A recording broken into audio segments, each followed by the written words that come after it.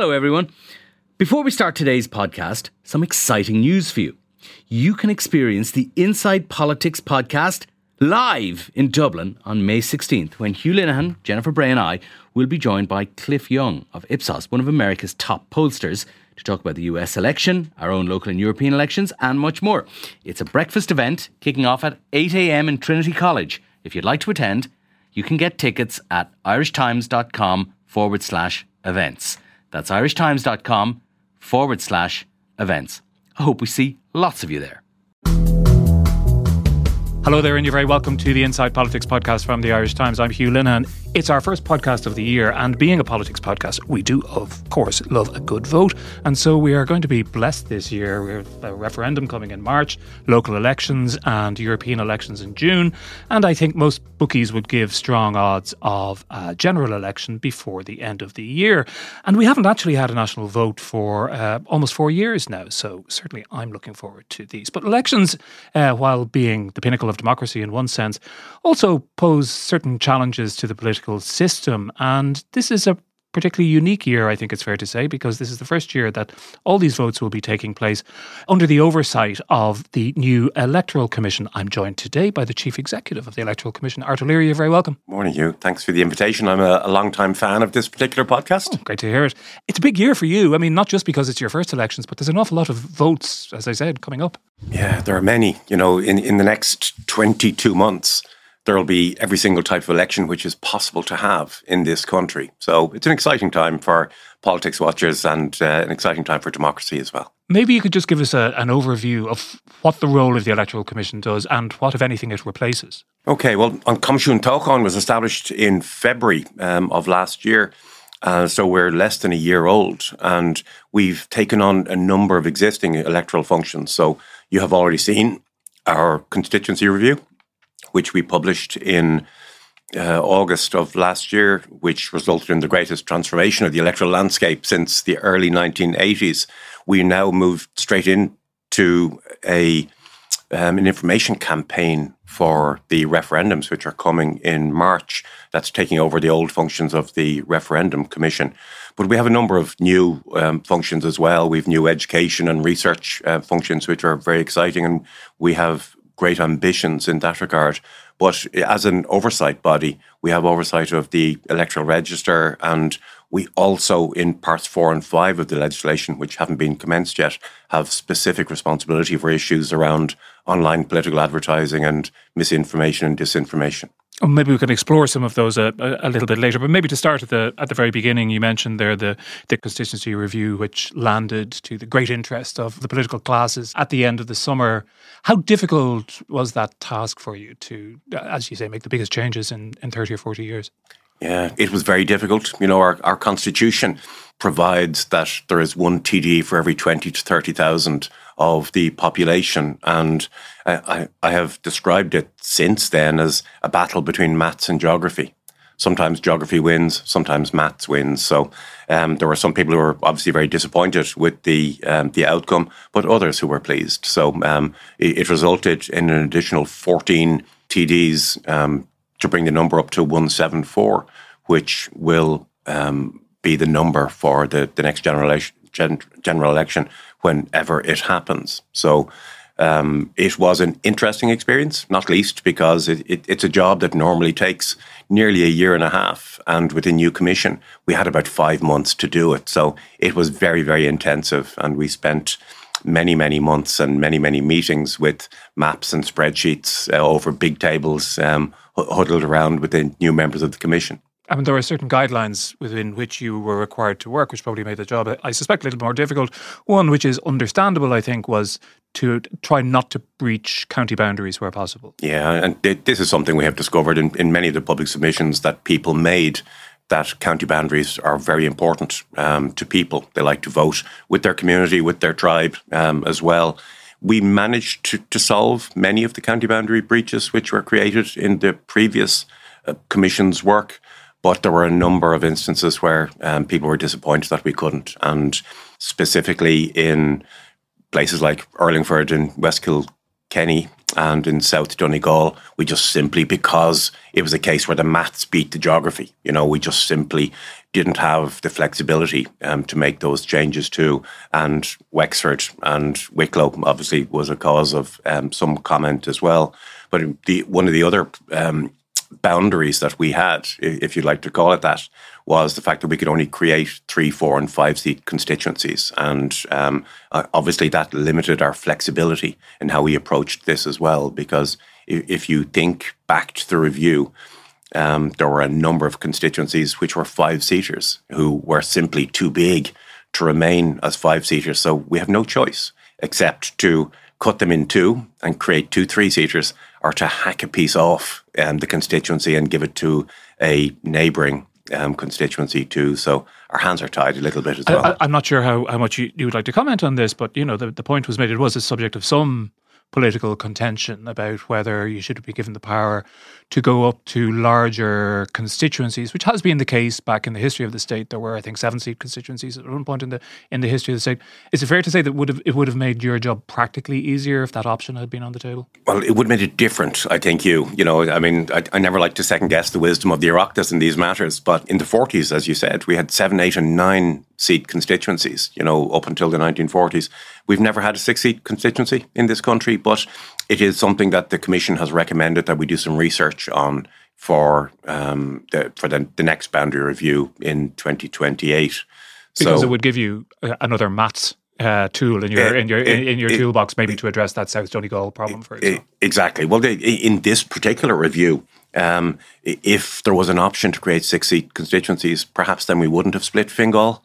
And Wexford might have fit nicely as a 6-seat constituency, and also perhaps Tipperary might have stayed the same as well. But there's no point in looking back at that. The maths and the geography is as it is. So there is a further point about large seat constituencies, which may not be within your remit, but that they do tend to end up giving us a Dáil which is more representative of the popular vote. That's what the academics say, and they're very strongly of that view, is that the larger the constituency, the more representative of the people it is. So there is a push within some in the academic community to get rid of 3-seaters and to move to larger constituencies too. So like I said, we'll do some research on this issue this year, during the course of this year, and we'll make some recommendations to government in due course. Now, you mentioned the electoral register. I mean, there has been a view around for a long time that the electoral register is not in great shape. My understanding is that it differs around the country, that local authorities are responsible for maintaining it, and perhaps some have been doing a better job than others. But it's not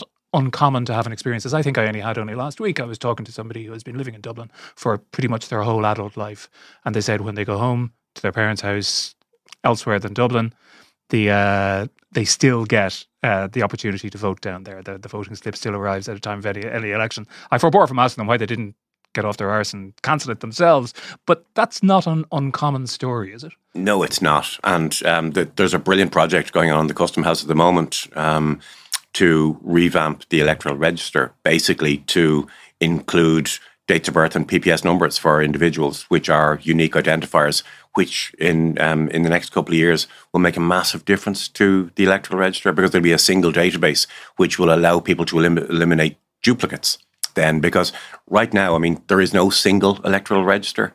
There are 28 different electoral registers run by each local authority, and they have no connection between them. So your friend then who goes home to, lives in Dublin perhaps and goes home to Cork or Kerry, there's no connection between these two separate electoral registers, and the new database will spot the connection and ask the person, where are you ordinarily resident, where would you like to vote? And that will be run centrally as opposed to through the local authority? Correct, yeah. Well, the database will be held centrally, and the local authorities will continue to work on their own register as well, but the connection to a centralised database So do we have any sense of how bad that problem is? Because it does feed into things like, our understanding of what turnout really is, because we don't have a verifiable universal number for the number of people who can vote in the country. We don't know is the answer to that. But in a couple of years' time, the electoral register should be bulletproof, and we'll have a brilliant springboard from which to move forward and to be able to measure the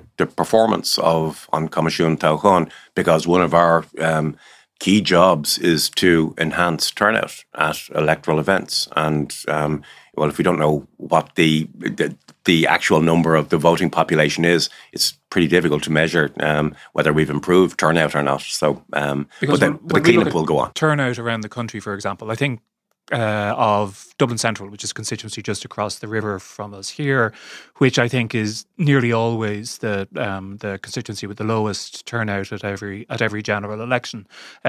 A lot of people often ascribe that to the fact that it's a kind of socio-demographic reasons. It's one of the most economically marginalised populations in the country, and that may be true. Those people tend to vote less, but there are probably other reasons too. It's probably a high proportion of migrants living in that constituency who may not be entitled to vote.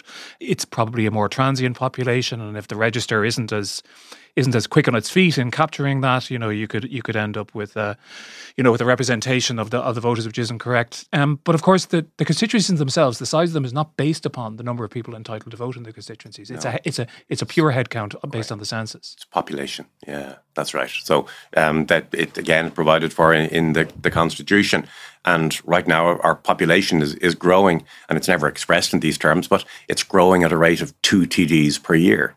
So every census cycle, every 5 years, will result in an additional 11 TDs. Unless we change the Constitution. Until somebody puts their hand up and says, stop this, So again, it's something that the Comisiún have decided to do some research on, and we look forward to this will require some big thinking. There are many, many solutions to this. I mean, from capping the numbers or changing the 20 to 30 to 30 to 40 or applying some other formula to it as well. So we look forward to... There is an element of turkeys voting for Christmas there, if TDs are going to vote on having fewer TDs in the future.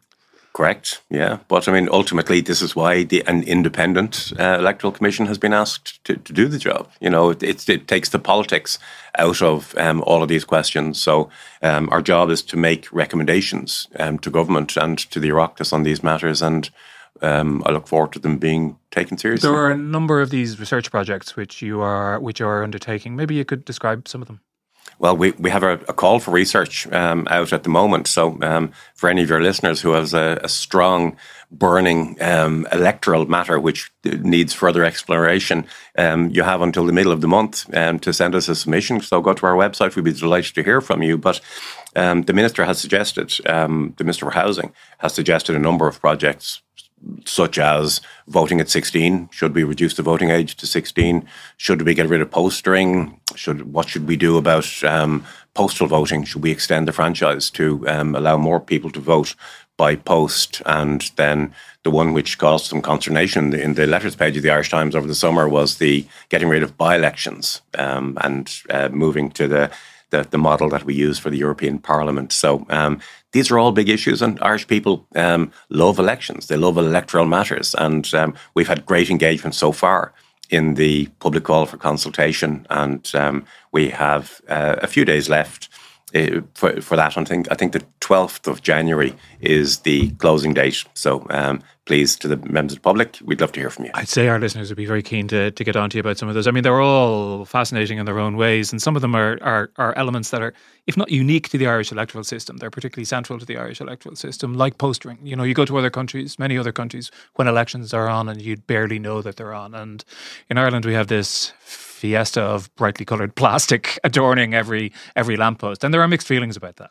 Yeah, indeed, and there are environmental issues around this, obviously, which are of concern to many people. But also, we shouldn't forget that there is evidence here that some people don't know that elections are on until the posters go up.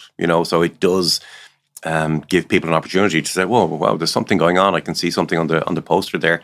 And getting rid of postering, according to some of the academics, would favour incumbents who are already public figures, and new candidates would be denied the opportunity to introduce themselves to the public by putting a new face on a poster as well. So, I mean, there are pros and cons of all of these things, and the Commission's job will be to weigh up these pros and cons and to make a recommendation. And underlying a lot of what you'll be doing, as you said earlier, is one of your objectives is to increase turnout. So that would be a factor you take into account in that example. Absolutely, yeah. And yet some of these issues are ultimately political, aren't they? Or they become politicized to some degree as well. As you said, getting rid of by-elections, I think most people who look at that would say, well, that would tend to favor incumbent, the party that's in power at a given time. By-elections are notoriously disruptive to governments and, can cause all kinds of destabilization. As you said, getting rid of posters may benefit incumbents rather than new arrivals.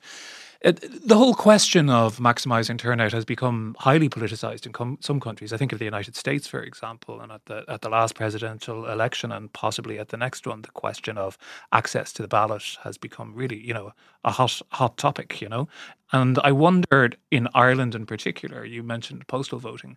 Are we particularly restrictive in the limitations that we place on the ability to vote outside being physically present at the polling station on the day?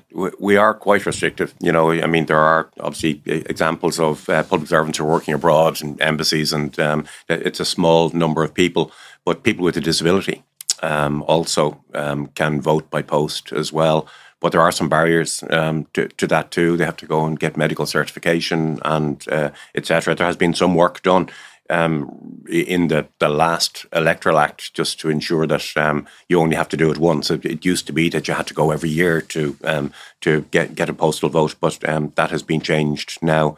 But I spoke at the National Disability Association's conference recently, and I heard directly from disabled people and groups of the barriers that they face. And our job will be to really get into the undergrowth there and find out where the barriers are and try and remove as many of them as possible. Because our big job is to reach out to groups who currently don't engage. They're unengaged or disengaged.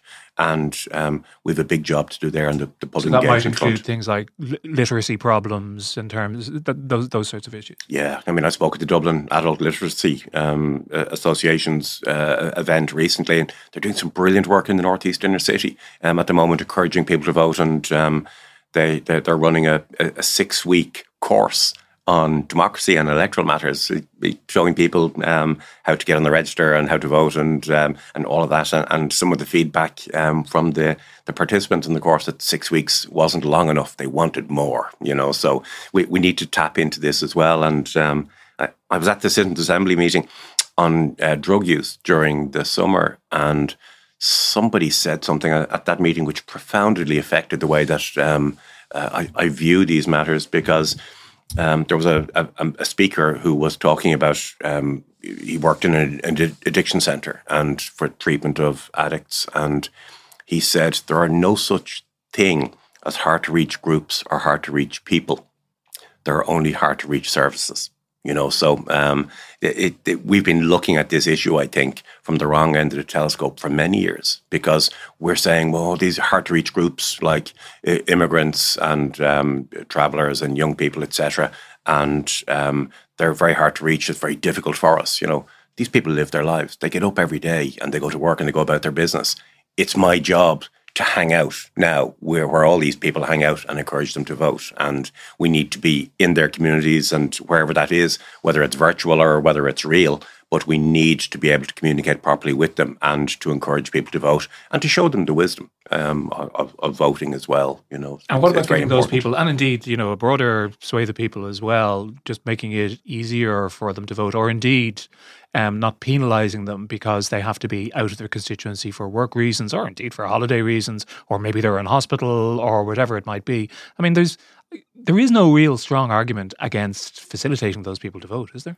No, is the short answer. And I was in Australia last year, and it's compulsory to vote in Australia, as you know. And so they go out of their way to make it as easy as possible for people to vote. And in the most recent Australian referendum on a voice for Parliament for Indigenous peoples, any Australian citizen can walk into any Australian embassy anywhere in the world and vote.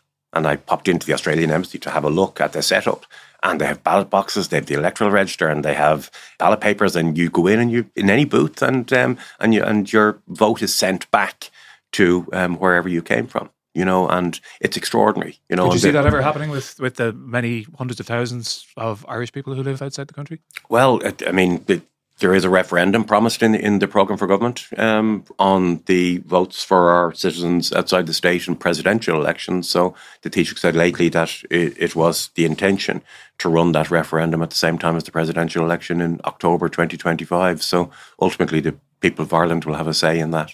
Including everybody in Northern Ireland and the many, as I said, hundreds of thousands, if not millions, of Irish expatriates. Yeah, correct. Do you think they would vote? Do you think that many expatriates I think people, given the opportunity, will vote. In what numbers, who knows? It's one of these things where we don't know. I mean, there will be challenges involved in that.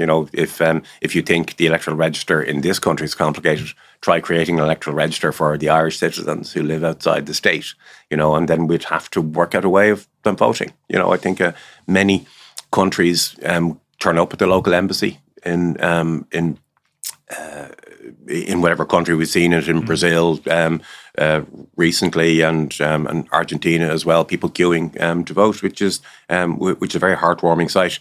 Probably, depending on the numbers, probably wouldn't be as suitable, perhaps. So maybe we might look at postal voting, or, God forbid, are we going to talk about electronic voting again? Maybe, who knows? Any possibility of that? I mean, the strange moment when we were just on the verge of introducing electronic voting and then it was kicked out. There is something about the Pian Louis, as Bertie Ahern described it at the time, isn't it? That does seem to give confidence in the system because it's so visible. Yeah, and the transparency involved in that is huge. And Irish people love elections, and if there's one thing they like more than actually voting, it's the count afterwards, the long drawn out count. And from my perspective, a count that lasts for 2 or 3 days or 4 days even, is the greatest educational opportunity, which is a gift to us, because people understand, elections and transfers and eliminations and votes going here, there and everywhere. And it's a real opportunity to explain what way elections work. And that might disappear with electronic voting. But having said that, I mean, during the pandemic, we have become very reliant on technology too. And we are now entrusting we don't carry cash around as a nation anymore, so we're entrusting all of our money in our bank accounts to tapping our cards at machines, and maybe there will be a moment in the future, but I don't think we're there yet. Well, clearly it's technically possible that everybody will be able to vote from their phone, wouldn't it be? Oh, of course it is, yeah. So, I mean, the technology is extraordinary now, and during the pandemic, in Australia most recently, they allowed phone voting. And I think, how's that possible? Because what about the privacy of the ballot? So it's a 2-step process. You ring one call centre and get a unique identifying number, and then you ring a second call centre, and then this is my number and this is how I'd like to vote. It's as easy as that. So we should be going out of our way to make it as easy as possible for people to vote, rather than putting barriers in their way as some people see it. We're going to take a quick break. We'll be back after this. And you're very welcome back. Art, I wanted to talk to you about the imminent referendum. This is the first referendum that the Electoral Commission will be overseeing. Have you got enough time, first of all? How much time does it take to put together the bits and pieces needed to oversee a full campaign? Yeah, we have time. We have always said to the government and to the House of the Oireachtas that we need between 14 and 16 weeks. So we had in and around that. So the administrative and logistical stuff, which is ordering enough paper to drop a 16-page booklet into every household in the country, has all been done and it's well underway. We're looking at the wording now and the content for the information campaign, which will begin as soon as the legislation passes through the House of the Oireachtas, which is expected at the end of January. So we shot television ads Christmas week as well to encourage people to check the register and to make sure they're on the register, and to advise people that there's an electoral event coming, and to get themselves involved. In this particular part of your brief, is it really quite simply that you're picking up the baton from what was previously done on a case-by-case basis by referendum commissions? That's exactly it. So the referendum commission legislation has just basically been transposed into the An Comisiún Tóchán legislation. So it is as simple as that. Our job is to create an information campaign to encourage people to get out and vote and to explain what the referendum is all about. Referendums are funny beasts, aren't they? They're really rather different from elections. Sometimes you get good turnout, often you don't, depending on whether they grab the imagination of the electorate or are seen as being a really pressing issue. This one, some people would say, myself included, that it is as much symbolic as it is giving practical effect to anything. In fact, that's been a criticism from some quarters of the wording since it came out. You will look at what's happening in public service media anyway to see what might happen in terms of balance. Is that correct? Correct, yeah. So, I mean... you measure minutes and seconds on Newstalk and RTE and TFM. There people will have stopwatches out, I'm sure, and to make sure that there is balance. But ultimately, the role is to make sure that the Irish people understand what the referendum is about, what the wording means, and they have enough information in order to help them make up their mind which way to vote. That's our bottom line. Are there any particular challenges with this one? Do you think people find it confusing? I mean, there's a number of different amendments, aren't there? It's not a straightforward yes or no, in or out. There are two separate amendments, one on the family and one on care. So we are hoping that our crystal clear information campaign will help people reach those decisions as well. It can be a little complicated because there are two separate changes being made to a single article in the Constitution.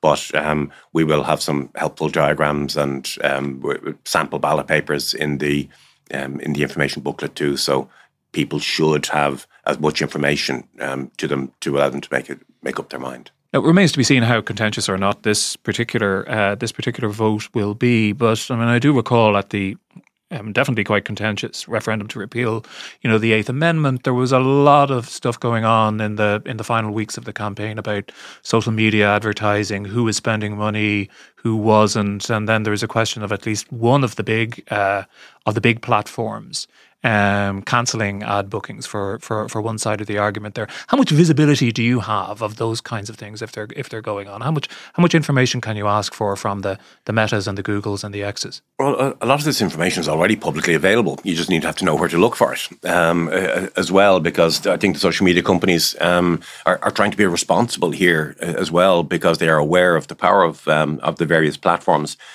Part 5 of the Electoral Reform Act, which established An Comisiún, covers online political advertising. This part hasn't been commenced yet. There was some toing and froing with the European Commission in relation to the nature of it, because there's a wider programme going on in Europe at the moment. But does that mean you don't have teeth at the moment then? No, we have plenty of teeth. I mean, we have there can be plenty of activity. That things we can do about media literacy and public information and engagement as well, and highlighting areas where there may be confusion or difficulty at all. But I mean, the online political advertising that section is expected to be commenced in the months ahead, which will allow for much greater transparency in relation to advertising. In time for the various elections that we mentioned? Some of them anyway, I suspect. I mean, obviously it's a matter for government and it's a matter for the Oireachtas ultimately, but it is the clear intention, I think, that these will be in place in advance of the elections, yeah. And so let's say, for example, a deepfake video purporting to show a candidate doing something which would damage their election prospects. And we've seen things like that in elections over the last couple of years. I think there was an example in Austria last year, and I'm sure there are other ones around as well. And that shows up on a platform. What can you do to make sure that, number one, that it's taken down, and number two, that it's proven to be incorrect? Yeah, well, the legislation covers that specific case where if somebody advises us that this deepfake video exists, that we will investigate it, and if it turns out to be fake, then we issue an instruction with to the social media company to remove it.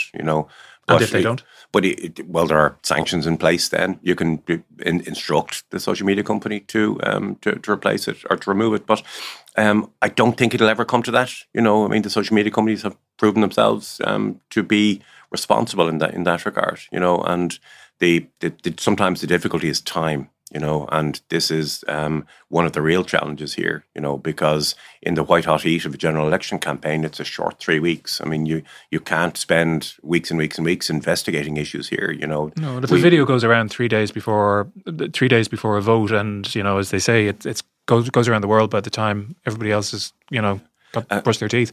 Hours matter, in this case, and this is why we're building an organisation that will be agile and versatile and responsive, and these are not often things that public sector organisations are accused of, But that's the challenge. We have to be capable of dealing with that in a speedy manner that calls out problems as we see them existing. This is a huge year for elections, not just in Ireland. There's massive elections in India, which is the world's biggest democracy. There's a very crucial election in South Africa. There are other elections in Europe, including a general election in Belgium. There will be a general election across the water in the United Kingdom, and therefore in Northern Ireland. Of course, there's the American election in November, and there's probably our election.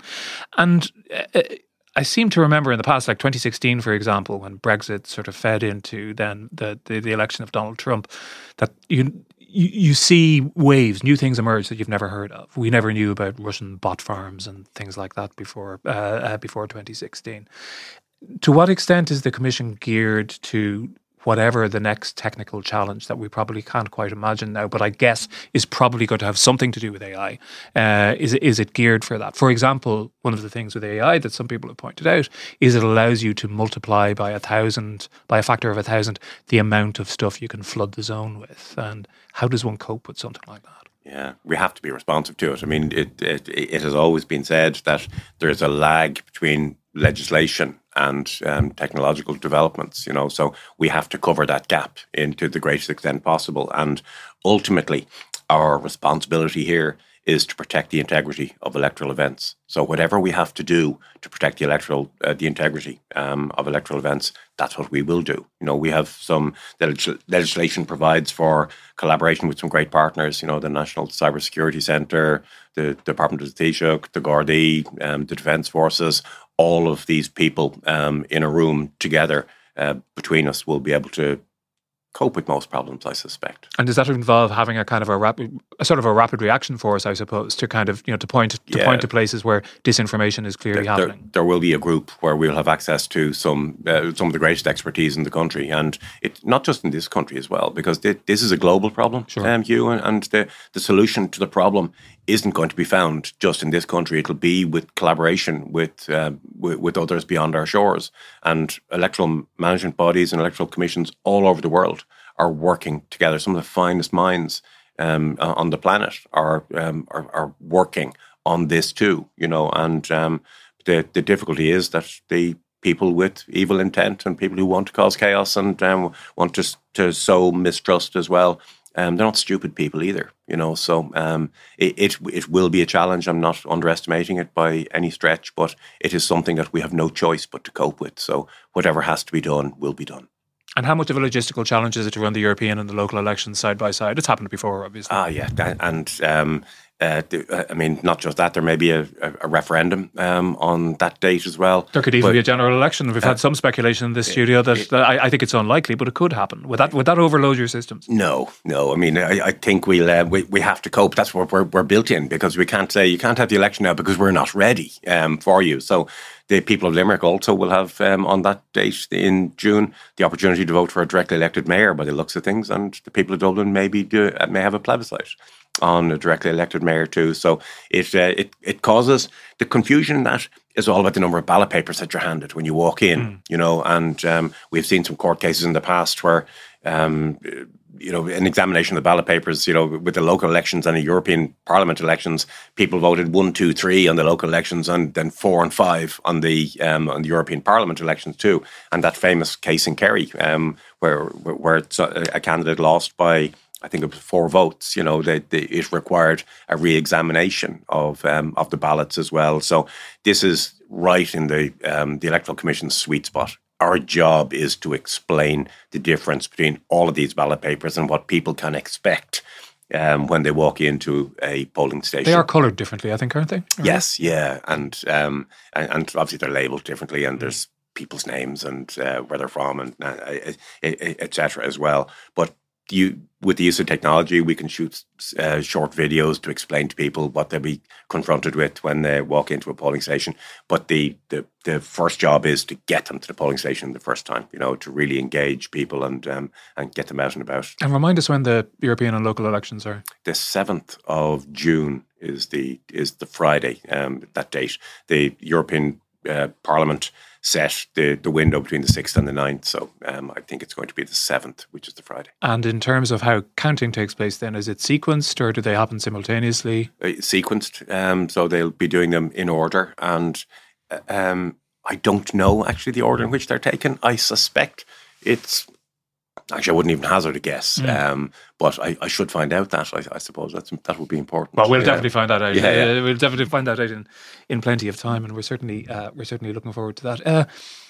Overall, the Irish electoral system is pretty robust, I think, isn't it? It needs to be defended and improved and finessed in some of the ways we've talked about, but you don't see the lack of faith in it, which you see in other democracies at the moment. No, and the latest Eurobarometer poll seems to indicate that 86% of the Irish people are confident in their democracy, which is extraordinary when you consider what's going on in the rest of the world. So, it and the transparency of the process is what's important here. So we are above the European average in that regard, and our job is to make sure that it stays that way. Art O'Leary, thanks very much. You're welcome. Thank you. And that's it for today. Thanks to our producer, John Casey, and our engineer, JJ Vernon. We'll be back with you very soon indeed. Until then, thanks very much for listening.